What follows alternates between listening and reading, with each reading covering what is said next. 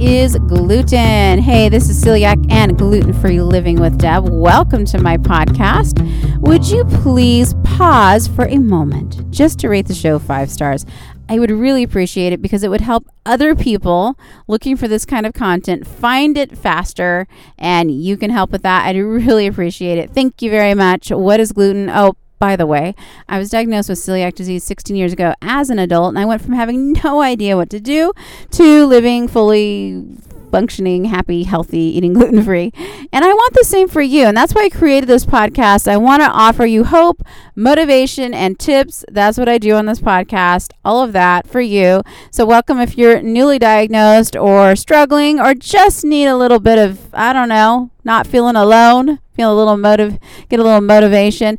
And if you're maybe you're just supporting someone that has celiac disease and you're here for that, which if that's the case, wow, amazing. You are amazing, and we need people like you. So thank you for tuning in. All right. Just a real quick podcast just to kind of review what gluten is. Gluten is that protein found in wheat. Most commonly we think of wheat. It can be in rye and it can be in barley. And it's, let's, oh, by the way, you also want to be careful of oats. I only get oats if it says gluten-free on it because it needs to be come from a facility that only handles oats and not other grains like wheat, because you don't want any cross-contamination, which is something you have to be very careful with if you have celiac disease, because it only takes a little itty bit of gluten to do things in your body that are not good. You can tell I am not a medical doctor. I am just a lay person that has celiac disease. By the way I described that, right? Not good. Okay, so basically your body will produce antibodies. Eventually, this will damage your small intestine. Your small intestine is where you absorb nutrients, and you won't be absorbing the nutrients that you should be absorbing because of that damage. And so there's just a long line of stuff that isn't good, so don't eat gluten. What is gluten? Let's talk just a little bit more about gluten. So gluten is interesting. It acts kind of like a glue that holds things together, okay? So if you ever compare gluten-free products to gluten products, you might notice a few things. For instance, baked goods, okay? Sometimes they're a little more crumbly or they fall apart just a little bit easier. They're more delicate because it's missing that kind of glue thing that binds things together, that gluten. Okay, so you'll notice that too, even with breads and even sometimes the pasta also. Gluten-free pasta sometimes isn't as flexible as gluten pasta because it's lacking that gluten. So it doesn't have the elasticity that gluten-containing products have.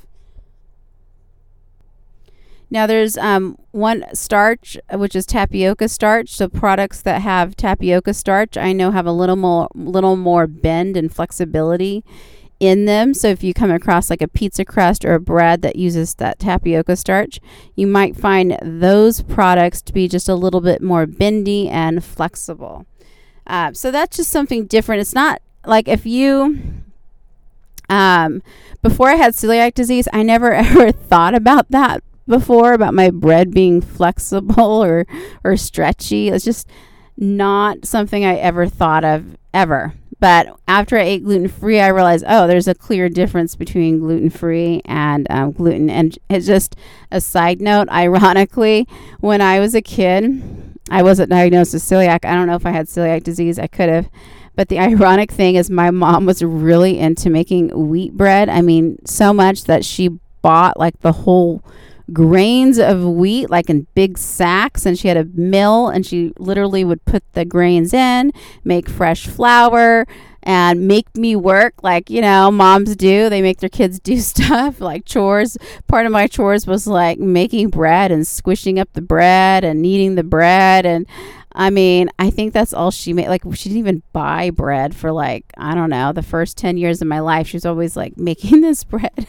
And little did I know I was going to have celiac disease. So that's just a weird side note. But I remember how stretchy that dough was. And it's very different when you make gluten-free bread. It's more sticky and less stretchy. So it's an interesting thing that it behaves differently. because of the gluten in it.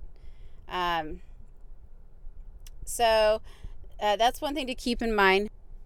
So you really can't eat most breads or most pastas. You got to steer clear of that. Read the ingredients. Most of that stuff is made out of wheat. But be careful of sauces as well. Sometimes people use wheat flour to thicken up sauces. So just be aware of that gluten is in a lot of different products like that. And also, so that's wheat, and then barley as well. Barley can be used a lot in flavorings or malts, and you have to be careful of that. It might be in things you don't expect, like food coloring or soups or beer. So you have to watch out for that, maybe even milkshakes.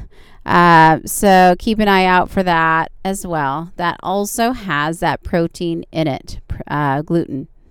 And you have to watch out for rye, because that could also be in beer or pumpernickel bread. Oh my gosh, I'm saying that wrong.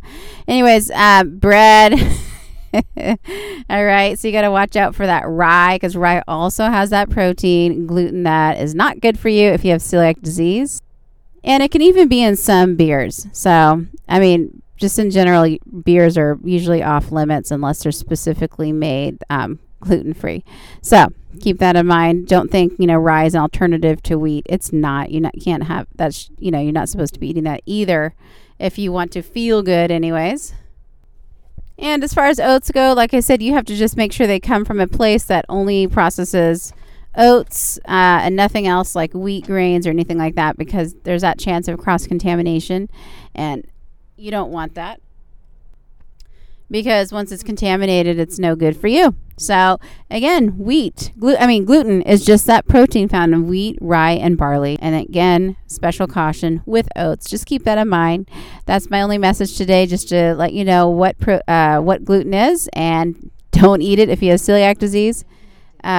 That is the only way to manage your celiac disease, is by not eating gluten. As of right now, I don't think there's any medication or anything else like that that's going to help you with this disease. There's no way you can cure it. But, speaking from experience, 16 years not eating gluten, except for a few accidents that were not pretty, you can feel well and thrive on a gluten-free diet, and I promise you can too. It does take time, and there is a learning curve, so hang in there. Don't give up.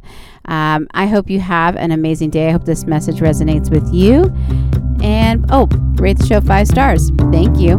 Namaste.